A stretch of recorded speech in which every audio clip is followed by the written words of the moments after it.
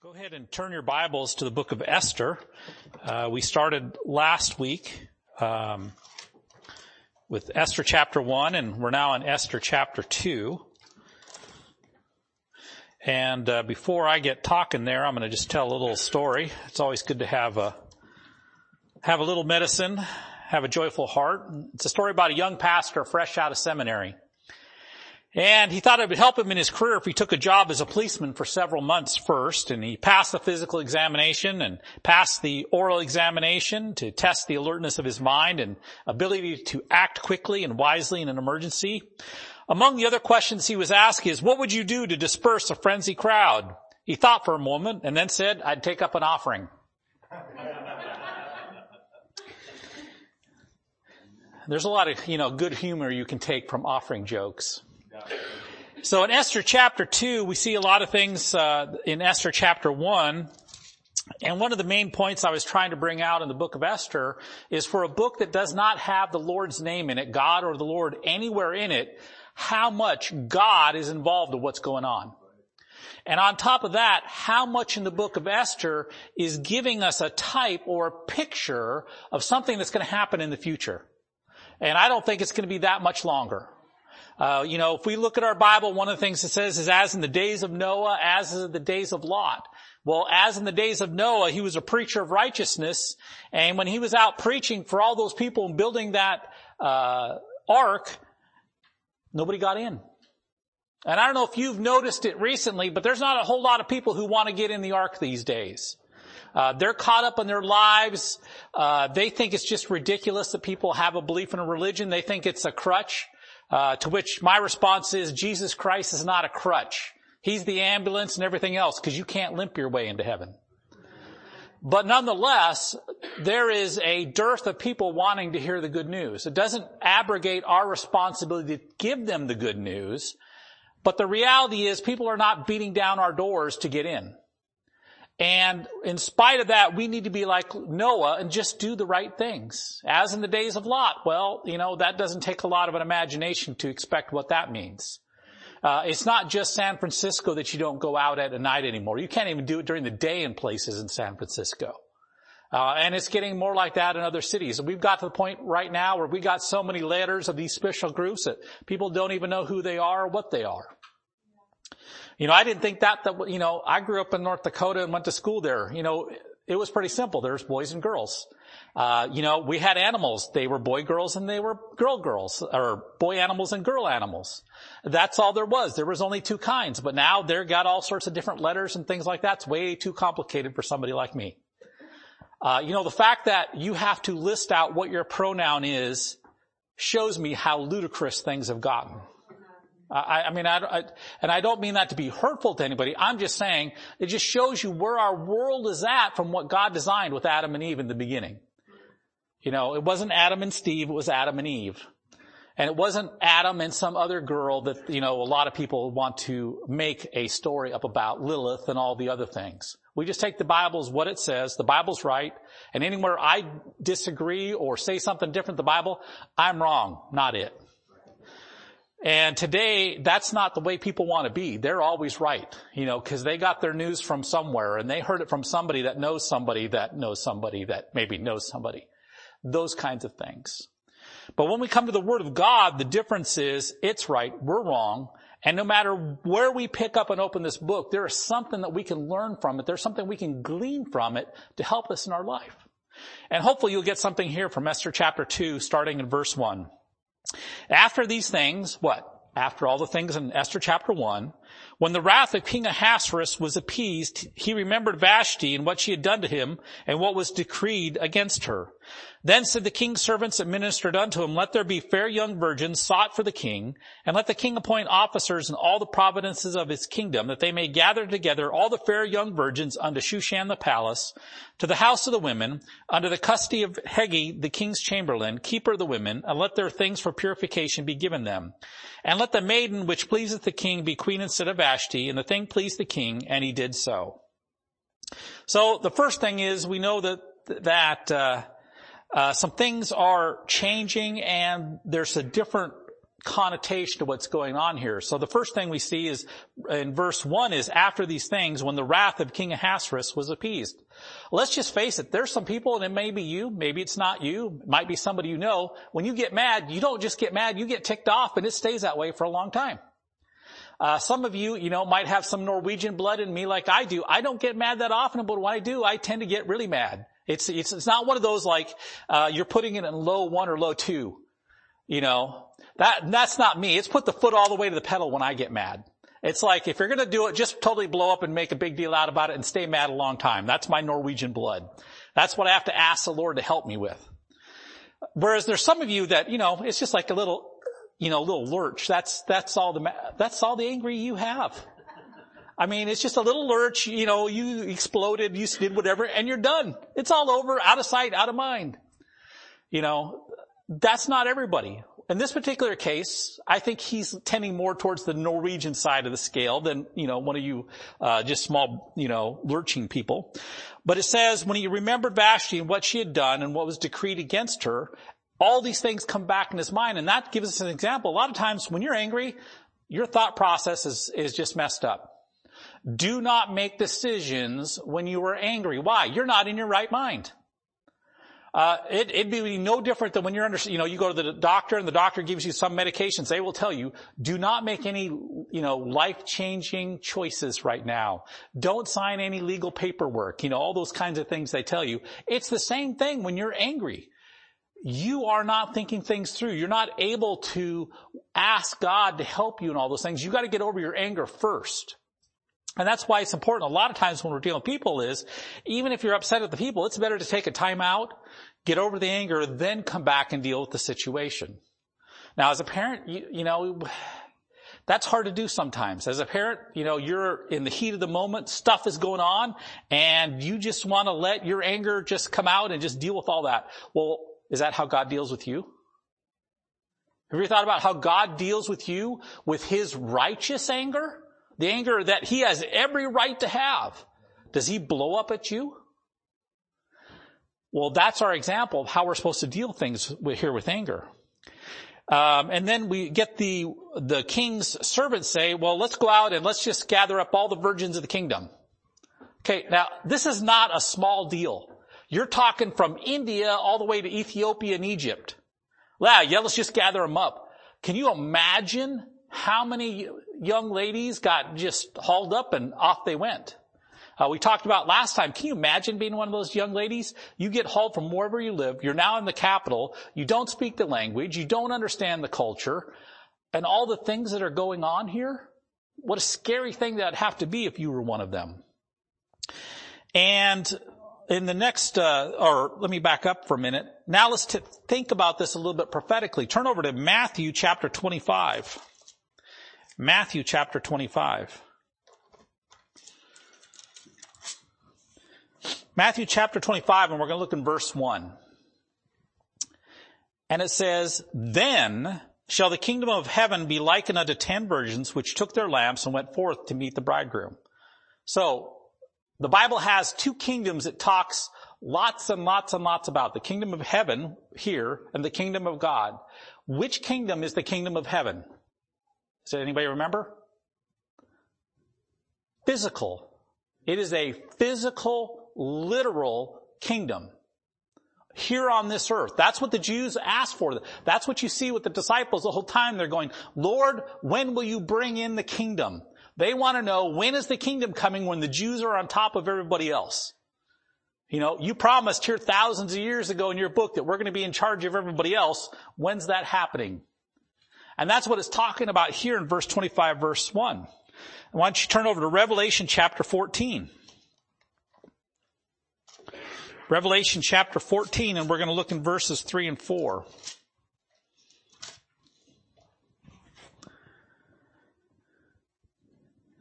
And let's read verse 1. It says, and I looked, and lo, a lamb stood on the Mount Sion, and with him 144,000, having his Father's name written in their foreheads. And I heard a voice from heaven as the voice of many waters and the voice of a great thunder. And I heard the voice of harpers harping with their harps. And they sang as it were a new song before the Lord and before the 4 beasts and the elders. And no man could learn that song but the 144,000 which were redeemed from the earth. These are they which were not defiled with women, for they are virgins. They are which follow the Lamb whithersoever he goeth. They were redeemed from among men, being the firstfruits unto God and to the Lamb. So if you know any Jehovah's Witnesses, this is the key verse for them. They all, some of them think they're going to be one of the 144,000, even though by their own accounting records, there's been way over 144,000 already and things just don't work out. But the amazing thing is, for having a big deal about that, a lot of them think that they're part of that, and I'm sorry, they've been married. They got kids. They don't meet the requirement here. And part of that is we have to think back to the Apostle Paul. The Apostle Paul was a virgin. He never got married. He never had a wife.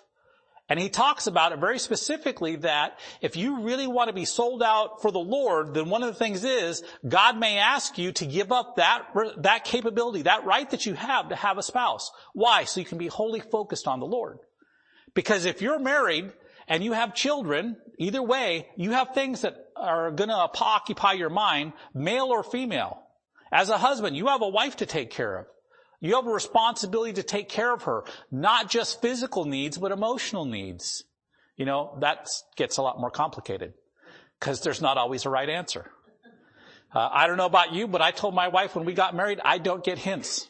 If you don't tell me very plainly, I am not going to know.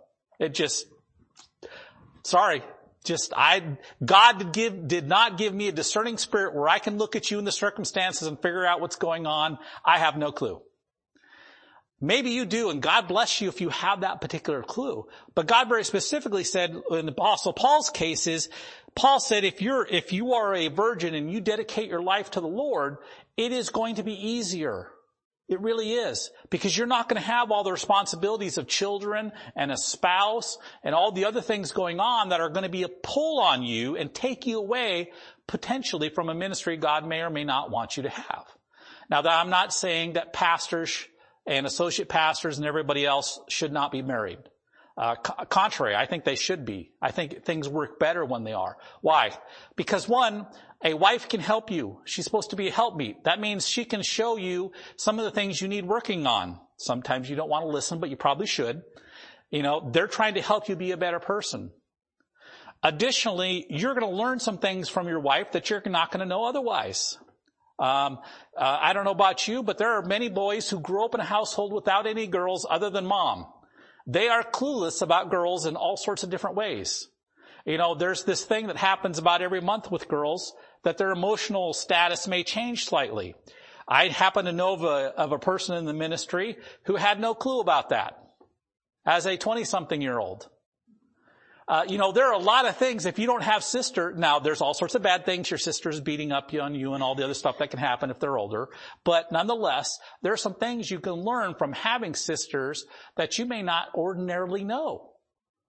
And so a lot of that all of that takes time.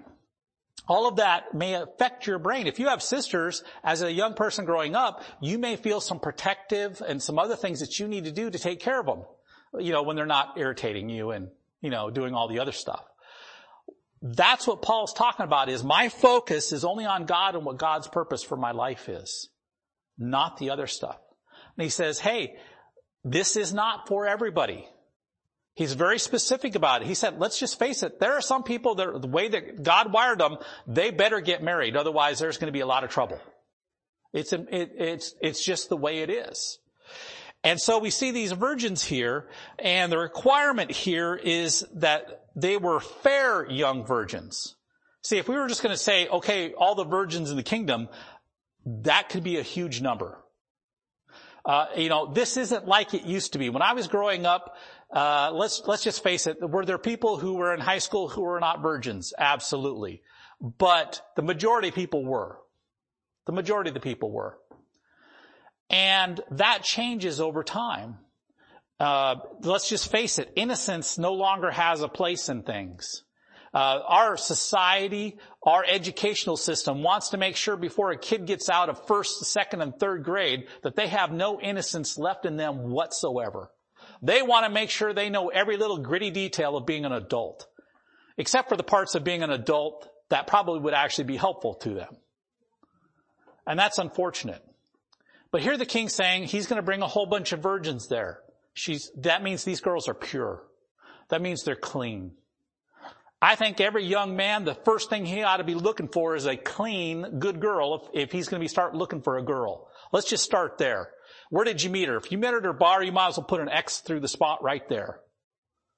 Because if that's the whole area that you're dealing with, and that's where you're thinking you're going to get your girl from, what is it that you're looking for? Are you looking for a drinking buddy, or are you looking for somebody to be a helpmeet for the rest of your life? Now, I understand God can still use that and work things out. I'm just saying, pay attention to where you're looking for people from. Same thing with young ladies. You know, my personal thing is, if you can find them in church, so much the better. That's where I found my wife. Or God led me to, more like I didn't find, you know. Because you can't really say that when your wife comes up with one of her friends to say hi to you and you have no clue who anybody is in the entire church other than your parents, pretty much. You can't really say that I found her. I just kind of showed up where God put me. But nonetheless sometimes we don't think about the fact is, who are you trying to go find? Who are you trying to look for? So what the king's saying here is he's looking for fair young virgins. That means one, she's got to be, kind of good looking. That means, in the grand scheme of things, he's not taking just anybody. I think the most beautiful thing in the world for a young lady is to be innocent. I don't think there's anything better than a young lady be innocent. She doesn't need to know all the stuff. She doesn't have to be decked out with like 8 pounds of makeup and as many surgeries as her parents can pay for so she can look like some movie star. I think the true beauty is a young lady who's saved and trusts the Lord and wants to do whatever the Lord wants her to do. And she's already prettier than anybody else you're going to find on the newspaper. And that's what the king's looking for in this particular case. And remember, the king can do whatever he wants. He is pretty much unlimited for the most part. This is no different than Daniel chapter 5, where Nebuchadnezzar has all of this power and all of this capability of what he can do. It's no different. We can see these things that as in the book of Esther, this king's bringing all of these ladies there. And understand, here's how it plays out for those ladies. They're going to do their year-long purification. We'll talk about that in a little bit. And then they're going to be presented before the king for a night. And then if the king doesn't call them by name, they're just going to hang out in the palace in this other, ladies' palace for the rest of their lives. They're never going back home. Things didn't work out. Too bad you can't go back home now. You've been with the king. There's some pretty good spiritual application in this sense is if you've been called by the king and you got saved by the king, don't go back to the world and don't go back to where you came from. Leave those cheap beggarly things away. And yeah, you may not be all that you could be. Because see, here's the thing with our king. He wants to use you. He has equipped you with special capabilities and talents for his glory, and he wants you to use them for him, but you don't have to. You can say no. That's no big deal. A lot of people do. A lot of people may start off and they may be, they'll be here up at a church service somewhere and they may be singing and they may have a great voice. And they may have started using their voice for the Lord, but that's not where it's at now. They're out to make the do, re, mi. They're out to be somebody or something. Well, that's not what God gave you that voice for. That's not why God gave you the talents. You have several people in your church that can play a piano. And stay in tune and in rhythm and, the one they're actually expecting to sing to. Some of us can't do that. Praise God for those talents that they're using here. But God didn't give you those talents to go out to the bar and play at the bar so all the drunks can have something to listen to while they drink. That's not the purpose of those talents. And we are the ones that are going to limit what we do. Now, there's an exception to that. Let me put this in here. What God thinks he wants you to do and what you think you should be doing may not be the same thing. You may think you have certain talents and capabilities, and God goes, those aren't the ones I want to use. It may be something else. But it's like, yeah, God, but I like this one over here. No, this is the one over here. Those kinds of issues. And as we see here, just think about these young ladies is when they leave, they maybe understand a little bit what's going on, but the implications they don't really understand until later. There's a lot of choices as a young person that we make. We do not really understand what the long-term repercussions of them are. We really don't. And that's unfortunate. But part of that is being youth. What's youth? You have a little bit of wisdom, maybe. Probably not a whole lot. Probably just some understanding, maybe. And a whole lot of stuff is going to happen because of the choices you make. And as we get older, that's why it's important as a young person. If you're a young person here, the greatest wisdom I can give you is the fact that listen and watch other people and learn from other people's examples of what not to do and what to do. If we can learn the lesson by watching somebody else, it is going to save you a huge amount of pain, discomfort, irritation, and just all sorts of just not really good times. If we could just watch some other people. It's like a comedian I was watching on Dry Bar. It's a comedy club up in Utah, so they all have to be clean. And he was talking about they have lots of ones that talk about mom and talk about other things. And this particular one he's talking about a Hispanic mom. He says, Hispanic mom does not quote statistics. She does not give you the rules. She just gives you examples. Don't be like cousin so-and-so. Well, guess what your Bible is full of? It is examples to show us what happens when we don't do things God's way. And back to Esther chapter 2. Back to Esther chapter 2. And in verse 5, there's a prayer mark here that lets us know some things are changing. And it says, now in Shushan the palace there was a certain Jew whose name was Mordecai, the son of Jair, the son of Shimei, the son of Kish, a Benjaminite. So the first thing is, I just want to give you a thought when you're reading your Bible. If you see it says a certain man or a certain woman, you better pay attention. God is calling this person out for something for you to learn from. It's like one of those keys, like some teachers used to have like little things they would do. They'd give you little cues that, hey, pay attention. This might be on the test, right?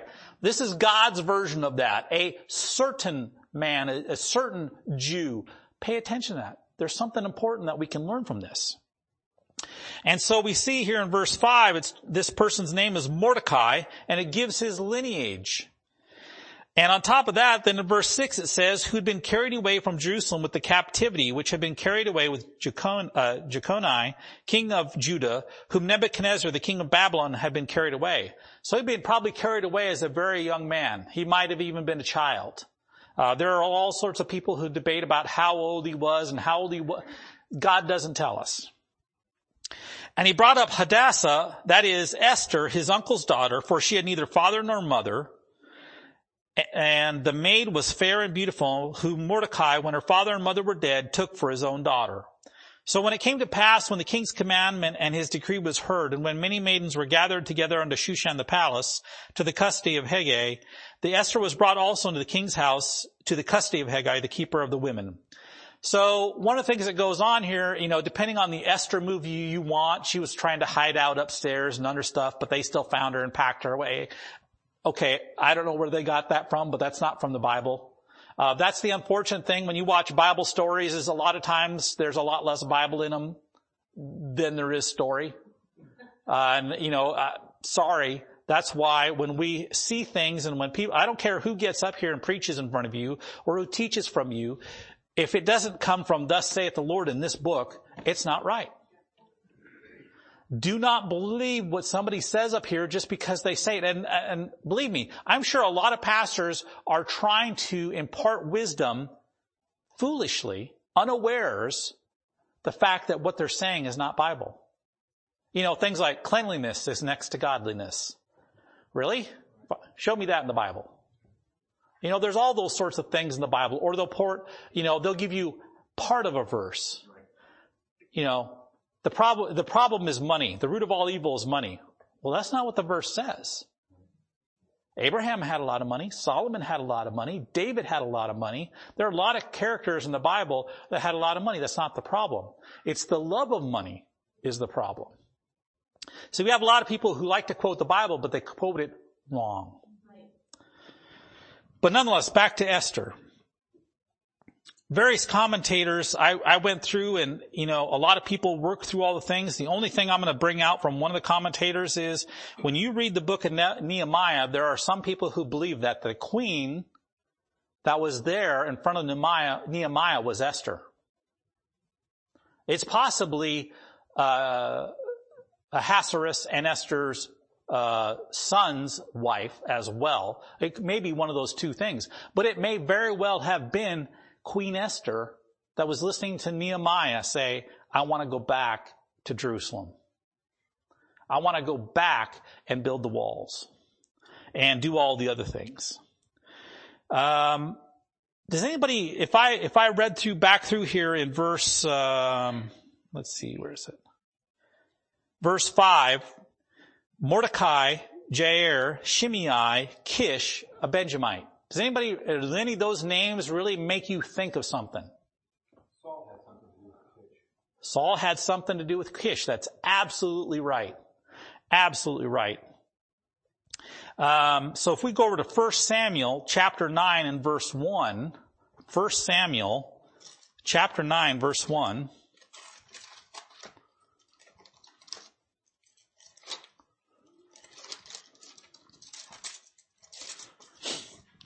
It says, now there was a man of Benjamin whose name was Kish, the son of Abiel, the son of Zeror, the son of, and on it goes. In verse 2, and he had a son whose name was Saul. If we're going to study anything about the book of Esther and what's going to go on in the future, we need to understand some things about where did Mordecai's family come from? What was their lineage? And being the fact that he is a son of Kish makes all the difference in the world to truly understand the story. Because if you don't know some stories about Saul and Kish, and you're looking at this story in Esther, you are missing a huge part of what's going on. It'll make you understand some of the motivations of some of the people involved here in Esther. And so we're going to see that in a little bit. We're not going to go into detail on it just yet. Let's go down to back to Esther chapter 2. And in verse 7, it's talk about this, Esther's Hebrew name is Hadassah, but we know her as Esther, and it was his uncle's daughter. And sometimes, this is more prevalent, in the past than it is now, is when you had families or siblings or cousins or uncles and they died and there was kids left, somebody in the family took over. That's just the way it goes. And that wasn't just for young people. When I was doing my family's genealogy, I went to my, great grandpa. Had to think about this. His name was John C. Grimes. And after his first wife died, his brother's wife, or his brother died, and and it was a widow. So he married that woman. He was like in his 80s. And what was the purpose for it? Well, they didn't have welfare and all the other programs down back then. So it was very common if your brother's wife died and you were widowed, you would marry her to provide for her, to take care of her. That was a common thing to do. Why? Because there was that bond of family. Families took care of families. They didn't go to the government looking for handouts. The government didn't do that back then. They didn't have all these programs. They didn't have the ability, it's like some of the places I grew in North Dakota, you got to go a couple hours to get anywhere. I mean, it's like an hour and a half drive just to go to McDonald's. You want to go somewhere. Well, one thing, stores are closed on Sundays when I was growing up. So that means Monday through Saturday, you had to go to the store. Well, depending on what kind of store you need to do, that was a half an hour drive. You couldn't just do things as easily. You couldn't, they didn't have Amazon back then. You just couldn't go to your web browser and a day to 2 days later, whatever it was, shows up, with somebody with a little kind of half smile on the side of their rig. They didn't have that. And so one of the things that the people did back then was taking care of each other, taking care of the families. Now, there's an exception to that. The Bible talks about it. If you don't want to work, you don't eat. The Bible's very specific about that. God does not believe in a welfare system that doesn't require you to put something into it. That's the problem with our welfare system. You don't have to put something into it. If you look back in the dirty 30s and the 20s when all the stock markets, everything else fell, what happened? They had all these different programs to help people, but guess what? They gave you a job to pay you money, and then you worked. So you paid for your keep. You know, it used to be that way in prisons too. It wasn't that long ago when you went to prison, you had to work off your debt to society, which means what? You had to pay for everything it cost for you to be in prison. It wasn't all the tax people who were the good law abiding people that had to pay the taxes to pay for all the stuff going on in the prison. No, you did work there that was to pay off your debt and to pay for you being there. That'd be an amazing change today, wouldn't it? But see, some people with bleeding hearts thought it was so unfair that we had people, prisoners making license plates and taking advantage of them. Oh yeah, you took somebody's life. You raped some girl. You did all these other felony level things, and you're really that concerned about their feelings and that they might get hurt by having to do a little bit of physical labor? I don't care if it's pounding big rocks into small rocks to make gravel, and that's what you do in a prison. I really don't. Why? It's teaching them something they maybe didn't learn as a young person. It's giving them a work ethic. It's giving them the ability to understand there's a cost to things. If I'm dumb and I do a whole bunch of stupid things and I go to jail, I'm going to have to work for it. It's not sitting in there watching cable TV in an air-conditioned room where I have a weight room I can go to so I can get all pumped up and, put pictures of me on Facebook and, hey, look at me. That's not what it should be. Well, we have people that are so concerned about the people who perpetuate the crimes and not the people who are the real victims. The people who are out there that are struggling to get by because of being the victim of crime. In Esther chapter 2, we see that Esther is her Persian name. A derivative of the name of Esther is Easter. It's a derivative of the same name. In Esther chapter 2 verse 8, we see that Haggai, this person, is given a position of a lot of responsibility. I don't know about you. I'm going to make a comment and, it's just a comment. Can you imagine being him in charge of potentially thousands of women? Think about that. All the particular needs, all the gripes, all the complaints, everything that's going on, you're it. The buck stops there. That is your job. I love my wife, but I have no desire to have a second one. I'm just telling you. I can't figure out the one I already have. Why would I want to make it more complicated for myself? But imagine this guy, his appointed job by the king is, you take care of all of them, you help them get cleaned up, you help them prepare themselves so they can do the best job that they can when they present themselves to the king. I want you to understand that's what your pastor's doing for you right now. He's trying to do the best job he can to equip you, to clean you up, and get you ready to meet the king. That's his job. That's what God has called him to do. Me, I'm just a substitute teacher. I'm just a beggar telling another beggar where the food's at. But ultimately, remember, any pastor with his heart or anybody that gets up and preach before you, what should be the goal? Just trying to help you to get ready to meet the king. Because it's probably not going to be that long. If the trumpet blew this afternoon, I would not be devastated that I couldn't come back and teach Sunday school or the PM service. It would really not ruin my day. In fact, if it could come before I had to make the drive back to Chehalis, even better. Right? I wouldn't have to deal with all the idiots out on the freeway.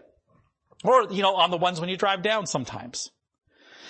In Esther chapter 2 verse 9, we see something that's amazing that happens. Remember, this guy is in charge of thousands of women.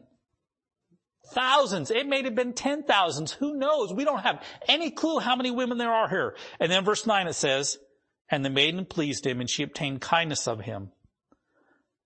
Can you imagine the character and the person of Esther that of all of those thousands or 10,000s or however many women it is, she was separated out. There was something about her that was totally different than everybody else. I'll tell you what, young ladies, you be a godly young woman who stands up for what's right and stay clean. You are going to be a huge difference than everybody else that's around you. You're not even going to have to try. There are a lot of other people that are going to attack you, and they're going to show all the differences between you. You don't even have to go point them out to them. But guess what? There might be some young man that's out there watching, and he's looking at you and he's saying, hey, she's trying to do things the right way. She's trying to honor the Lord. She's trying to be clean. She's trying to do things the right way with her whole heart, not with a fake. Because let's just face it, there's a lot of people who can fake Christianity. They do a good job of it.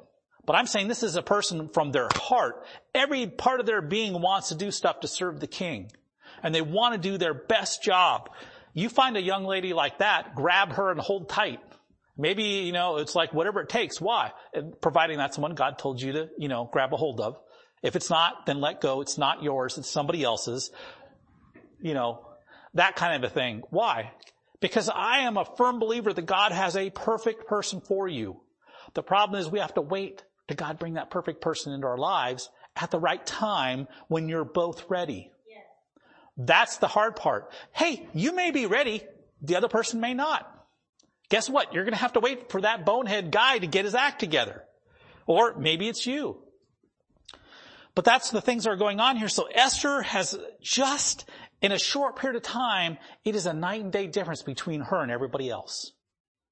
Wouldn't that be amazing if God thought the same thing about you that Haggai thought about Esther? And it says, continue on, and he speedily gave her things for purification, with such things as belonged to her, and 7 maidens which were meet to be given her out of the king's house, and he preferred her and her maids unto the best place, the house of women. The second thing I want you to see right here is Esther's influence on those 7 ladies. It wasn't just Esther. Yes, she was the best of the best. She may have been the most beautiful, but it wasn't the beauty that made all the difference in the world. It was all the things of who Esther really was. But look at the next thing is it affected the 7 women that were there to be with him or with her. Those 7 women were the best group of women that were taking care of these maids than everybody else. Think of the influence she had to have had in a short period of time of the kind of character that she had as a young lady that it affected all 7 women that were around her all the time. So, ladies, if I got a group out of your church and I found 7, let's just pretend we brought 7 ladies from off the street and they were going to follow you around for a week or so, and then they come back, would we notice a difference in them? Would that be the same thing? God says, hey, I put some ladies around you. What'd you do with them? How did you change and affect them by your life? Esther's testimony written down by God is all 7 women were preferred over all the rest of them. It wasn't just Esther. It wasn't just, well, she looks nice. If beauty is all you have, I feel sorry for you. I really do. Because your life is going to come to a tragic halt at some point in time, and you're going to be devastated, and you may not come back from it. Anytime you have one thing that becomes embodied in who you are, something can happen and take that away, and then what? You're going to be like my cousin Heath. Back in the early 80s, he could throw a high 90s mile-an-hour fastball in high school. And he was living in outback Montana, out in the middle of nowhere, and they had professional scouts showing up to his high school games. And I think it was between his junior and senior year, if I remember right. I could be wrong. He got the bright idea with a whole bunch of friends, teenage boys, that they were going to jump off this bridge into the water because it's the middle of summer, and he did. And dislocated his shoulder of his throwing arm, and the end result surgery of it meant he could no longer play baseball anymore. By one choice. His whole life was wrapped up in baseball because that was the only thing that he thought he was good at. He didn't study. He didn't do anything else. Why? I'll just do baseball and that's enough, and I'll just, that'll be it for the rest of my life. And an honest declaration from him, if you could get him to be honest, is he's never done anything since. He's just been hung up on drugs and alcohol ever since. Why? The one thing that he had self-worth in himself of got taken away. Young lady, you may be very beautiful and everybody may think you're pretty and all it takes is one car wreck and you may be disfigured for the rest of your life. You may not be able to walk. You may be able to walk, but it's painful for somebody to watch you walk. Your face may be disfigured in such a way that there's no plastic surgery that's going to make you that, 10 out of 10 model. That can all change in a heartbeat. Be careful what your focus is on you as an individual. The other thing I want you to think about, besides these 7 ladies, and Esther's obvious impact on these 7 ladies, is think about these 7 ladies. Their goal is to help you be a better you. Those 7 ladies, their job was to help Esther be the best Esther she could be, to help her look her best, to help her to have all whatever the modern, those different things like you're supposed to walk a certain way and you're supposed to have the toes that point in, or I don't know, whatever it is. When ladies are walking, they're supposed to, stop and they stop in a certain way and have little all those kinds of things, whatever they might be. You had these 7 ladies teaching her all the etiquette of the court. How she's supposed to speak. It may be even teaching her a new language. That was all of their job.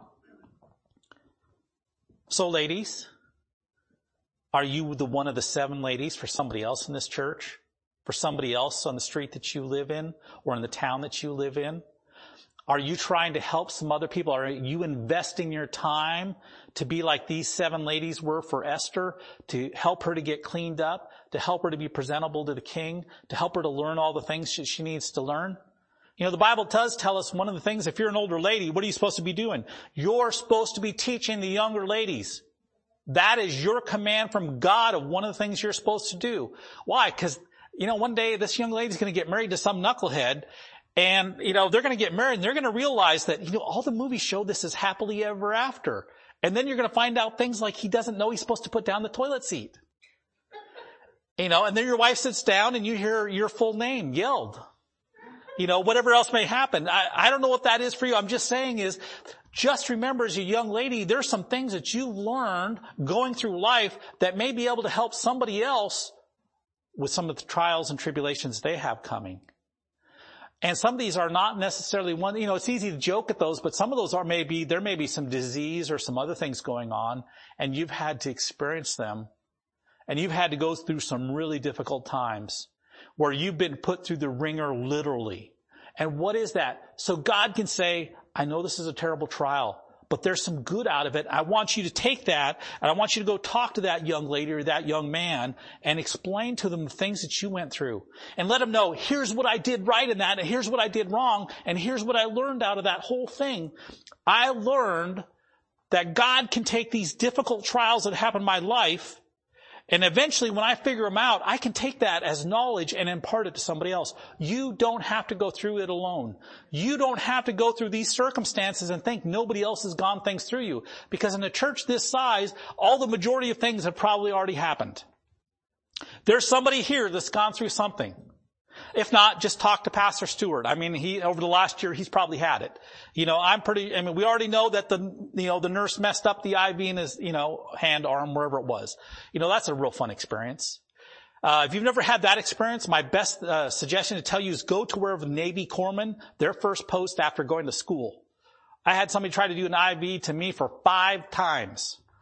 5 is the number of death, and that's what I wanted to make sure happened to that person by the 5th one. Now, I didn't, praise God. But nonetheless you went through some difficult times. You can sit down and be honest with them. You can tell them, here, this is what I went through. It's not exactly maybe like what you went through, but you have some wisdom. You have some knowledge. You have some experience to help somebody else going through a difficult time, to let them know you're not alone. And it's very easy to say, well, God is always with you. That's an easy thing to say. But as a young person, you don't have enough of those trials and tribulations to go through to really have a foundation for that. It's still your parents' God. You may be a young 20-something. It's still your parents' God. It's not really yours. You haven't proved him. You haven't had your faith and trials and all these other things go on. So those first that you come through, those are hard and they're difficult. And some of them, you may be nowhere near your parents. There may be some young people in this church that are a long ways away from their parents that need somebody to help them go through some difficult things. And that's something God's equipped you with through the trials that you've had in your life. And praise God for that. Praise God for people out of love are going, Lord, do you want me to talk to this person?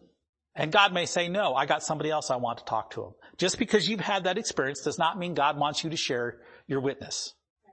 Because let's just face it, you get sick or ill, there will be Christians that will come out of the woodwork you never even knew about, and they're going to tell you, hey, what you need to do for this is this, this, this, and this. I know a pastor who has leukemia over in Treasure Valley, Idaho, and he was talking about when he got the diagnosis, he said, you would not believe everywhere I went, all these people telling me, what you need to do is you need to just drink olive oil, or you need to do this, or you need to do that. And he's like, I'm thankful that they wanted to help. But there's two things that they're missing. Number one is, did God tell you to talk to me? If he didn't tell you to talk to me, then don't. That's a hard thing. You may have all the answers, but God goes, you are not the person I want to talk to this person with. The second one thing he said is, you may think you have the right answer, but you don't understand the whole situation. And that's just as bad. So part of that is having that love and that caring in our heart is good, but make sure we're the right person to be the right, to give them the right answer. And when we do it, it should always be leading them back to the Lord, leading them back to the Lord, leading them back to the Lord. Why? Because when you're struggling, you need help getting back to the Lord. Sometimes you're down and you're beat up so bad, you can't look up anymore. You need somebody to help prop you up so you can look up again. And that's the goal. So let's close in a word of prayer. Lord, we thank you for the time that we've had this Sunday school hour to study about the book of Esther and some of the people in it. I pray, Lord, for each person who's walked in here today, Lord, regardless of their age, that you would bless them for coming, that you would bless them, Lord, for taking their time and having a heart to hear something from your book, to learn something, whether it's a Sunday school class downstairs, or whether it's up here, Lord, that they would have come here knowing that they've heard something from you, and that you, Lord, have met some of their needs even today. And we pray that you would be with all the prayer requests for this church family, Lord. There's many of them, starting from Pastor Stewart down to the newest member, Lord. We just pray that you would minister to each of those needs, that each and every person, Lord, weeks or months later from now can say, it was good that I went through this trial because I got to see God move. And I got to see God do some miraculous things. And I got to see God work in my heart and my mind and make me a better person. And we ask all these things through Jesus Christ our Lord and his blood. Amen.